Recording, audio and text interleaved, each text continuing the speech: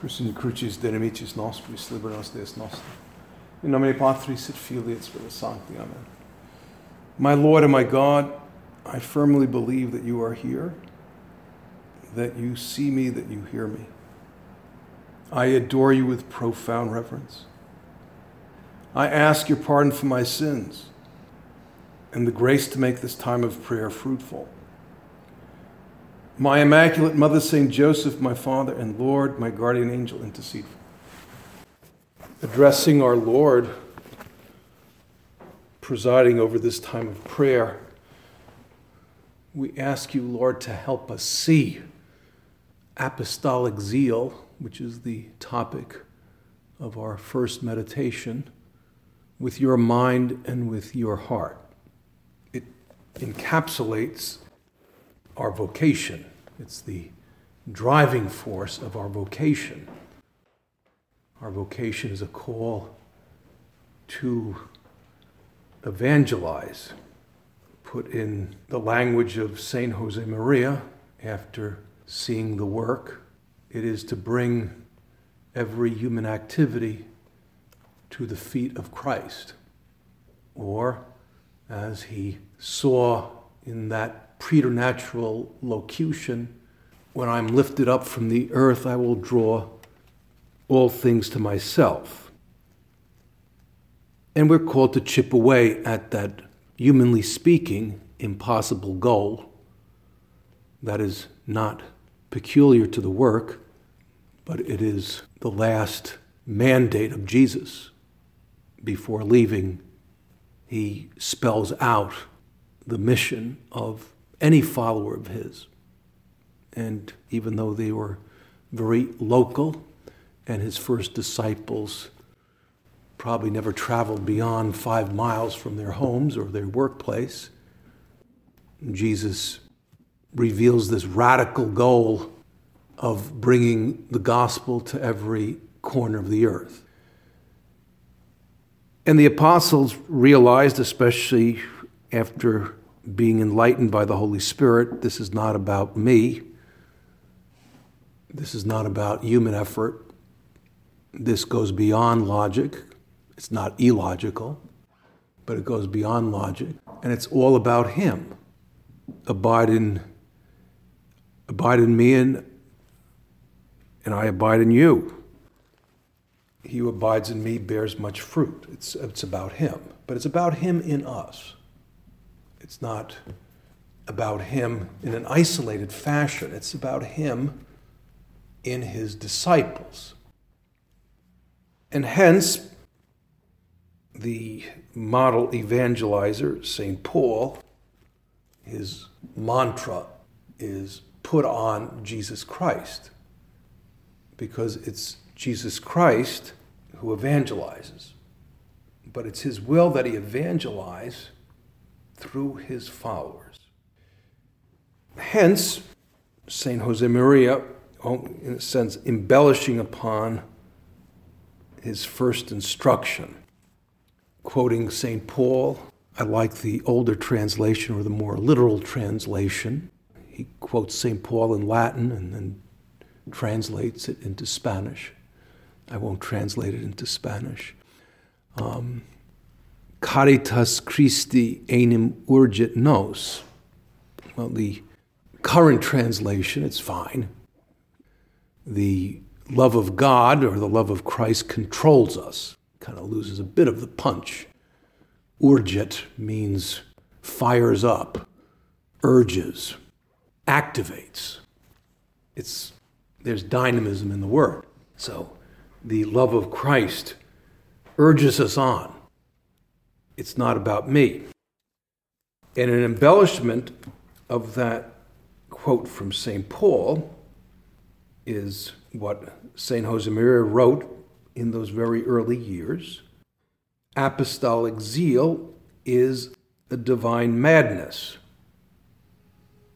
Metaphorically, you need to be mad or insane to engage in this enterprise of bringing Christ everywhere, given the obstacles that'll always be there. Apostolic zeal is a divine madness I want you to have. It has these symptoms. And notice he doesn't say the first symptom is a pep rally attitude towards evangelization or apostolate, or simply human enthusiasm. None of that. Step number one, and it's a real important step number one. And Lord, convert me to that. I may know it factually, but I don't want to just know it factually. That's the easy part. It needs to be fuel for conversion, a light that moves my heart. Hunger to know the Master. And our late father, Don Javier, he was very, you could see St. Josemaria in him. He had his own temperament and personality. As one of our brothers said, he was all love. That's sort of the common experience people had, especially in his last years. He's all love and all optimism, very much aware of the obstacles and difficulties. And in fact, humanly speaking, these obstacles make things impossible, humanly speaking, but we're not speaking only humanly here. And I remember, being lucky enough to be there in this workshop with him, especially the last one. The word hunger, which comes from St. Josemaria, but it was part of his lexicon. He used the word hunger in two ways. Our first meditation was in front of the Blessed Sacrament, was on the exposed Blessed Sacrament on a Thursday, and he was exhorting us hunger to be close to Christ in the Eucharist, hunger for that.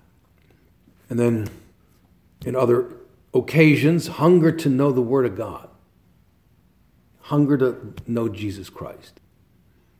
Jesus, give me that hunger. That's step number one.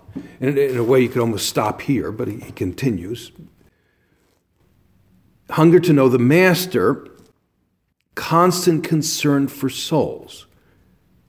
And maybe we'll detain ourselves here, constant concern for souls. Well, Lord, I'm not so sure if I have that. I should and I want to. And let's hear our Lord say, just hunger to know me, and that's going to naturally come about. You hunger to know me. You put me on, as St. Paul says. Put on Jesus Christ. That takes care of everything else. You hunger to know the Master, then you're going to have constant concern for souls, and you're going to have perseverance that nothing can shake. We want to put on Jesus Christ. What does that mean? Or what are the consequences of that? Because when we put on Jesus Christ, everything he says comes to life in me. I came to cast fire upon the earth, and would that it were already kindled. I have a baptism to be baptized with, and how I am constrained until it is accomplished. In an older translation, instead of constrained, it was how anxious. It's an anxiety, a good anxiety, not a bad one. And St. Josemaria had that.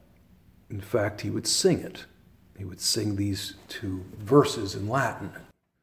It was such a holy obsession that he sang it often, so often that his little brother started to sing it as well in Latin. So kind of gives you an idea how often he sang those verses. And that came from the intimacy of his mind and heart. This urgency, this eagerness to get the word to others. As I contemplate that, these standards are so high. Put on Jesus Christ, think as Jesus Christ did. Have the drive of Christ, have the anxiety of Jesus. And just to put it in modern parlance, well, I have issues. Well, because we have been born with original sin, if we didn't have issues, we'd be lying to ourselves. So we have issues, without exaggerating them, but we do. We have to have them. What can I say? That's what a wounded nature is all about. So no need to get surprised. And they're embarrassing issues. They're summarized by the Catechism, those 7 bad inclinations called capital sins. And according to our temperament and maybe upbringing, we have certain concentrations of those 7, but we have them all. Well, that person has no original sin. We've said that about certain individuals, and I would say that person's a great actor or a great actress, And Paul allows for that. And he starts with himself. And he says, we are vessels of clay. But we are vessels. He didn't say we're just clay. I'm a vessel of clay. And why does he say vessel and not just plain old clay? Or broken pieces of clay? Because a vessel contains something. It's about the content. And so I can't write myself off because I'm a vessel of clay. That's what we are. But what's important is not the vessel of clay, but that vessel of clay not be empty. That vessel of clay be filled with our Lord, be filled with the good wine of Christ. And I ask the question, Lord, what do I do? Well, struggle. And it's not about human effort. But struggle basically means, Lord, I'm willing. Fill me. That's what struggle means. I mean, struggle in itself doesn't do anything either. Our Lord says, without me, you could do nothing. But at least it's not the end of the meditation, of course, but it's what Our Lady said. I'm just conditioned by young people, the word Mary is a signal to drop to your knees. It's a renewal of hope that the meditation's over. But just like Our Lady did not incarnate the Son of God, Holy Spirit did. In the Creed, we're not going to say Mary incarnated the Son of God. We're going to say by the Holy Spirit. But that yes, in God's infinite wisdom and providence, prompted the Holy Spirit to incarnate the Son of God. And as I say yes, it doesn't matter how flawed the vessel of clay is. The important thing is to say yes. And plus we have our Holy Father saying that he'd rather have a church with cuts and scrapes and bruises than a pristine, self-referential church. And we'll be bruised and scraped as we try to get the word out to others. And as we struggle to be saints, we're going to notice our bruises and scrapes. That's part of it. That's an important part of it. It's not, that's one of the obstacles, not an obstacle. In fact, it's part of it. I was just reflecting, we have to use her, the Venerable Monse, when a teenage girl is named a venerable, and she's one of our sisters in the work, we've got to take full advantage of her. That's why the Holy Spirit moved the Holy Father to make her venerable, so we put her to work. And she was a vessel of clay, there's no doubt about it. And it's not, this idealistic, proclamation of one's self-weakness. I mean, there were real weaknesses in her, but she became a saint. Venerable, basically, the church is saying you're a saint. No more requiem masses for that person. The church is saying that person is a model. We want her to be beatified and canonized, but venerable is, you're going in the right direction if you're a venerable. And she was making a pilgrimage. She was on a pilgrimage, and one of the numeraries on the pilgrimage was crippled because of polio. And so young numerary lived at the center that she frequented. And the director said, well, get in the car. And she started to have a limp. And the director said, well, you accompany Rita, whatever her name was. And she said, what do you think I am, a cripple? I'm not a cripple. I want to walk. And, the woman who was crippled for polio, I'm sure she didn't really feel great about that statement. And she realized what she had said and profusely apologized. And things of that nature. I mean, she was pretty debilitated, and, it was a feast day, and they brought her, the feast day meal, which was chicken. And she started to yell at the director or the numeraire who brought her the chicken, and said, "How many times have I told you I can't stand chicken? Why did you do that?" She started to cry. So I mean, this is a real human being, and she's a venerable, and not to make a sweeping judgment, but I have a feeling that probably you did not yell at someone for bringing you a meal when you were sick and start to cry. Maybe you did, but maybe you probably didn't, unless it was maybe liver or something. But you wouldn't get that on feast day. But what do we do notice her? I mean, a lot of zeal, loved her friends, but not in a canned way. She liked to be with her friends. She liked to see her friends. She lived for them. But she was always pushing herself to deal with our Lord. She really struggled to make each norm a rendezvous with Jesus Christ, and very centered on the Eucharist. And that gives us a tremendous hope. That's why we have her now. We have this venerable, a contemporary. I guess if you're my age, dying in the 50s, you're contemporary. But it's contemporary. Our Father says you should correspond to God's love by being very faithful, and this faithfulness should lead you to transmit the love, he capitalizes it, the love you have received to other people, so that they too may rejoice at meeting God. This apostolic zeal should prompt us to examine ourselves, and we have to do this for the rest of our lives, I'd say. Because at the heart of our calling to do apostolate, to evangelize, is my hunger to know the Master. And maybe emotionally I may not have that hunger. If I do, wonderful. But I need to make that decision, and Lord, help me make that decision. I need the grace for that decision, or reinforce my decision. I want my typical day to be characterized by this hunger to know you. And this game plan to be another Christ, we call the plan of life. I really want those special times where I'm completely focused on you, whether it's hearing you through the reading or being especially united to you through the Eucharistic sacrifice and through communion, or connecting with you through your word. I want those to be a high point.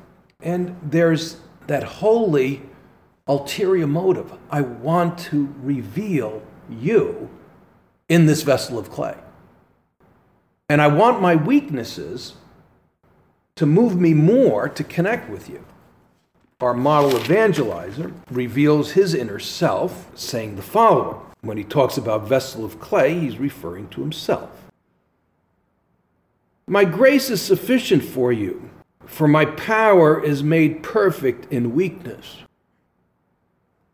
I will all the more gladly boast of my weaknesses, that the power of Christ may rest upon me. For the sake of Christ, then I am content with weaknesses, insults, hardships, persecutions, and calamities. For when I am weak, then I am strong.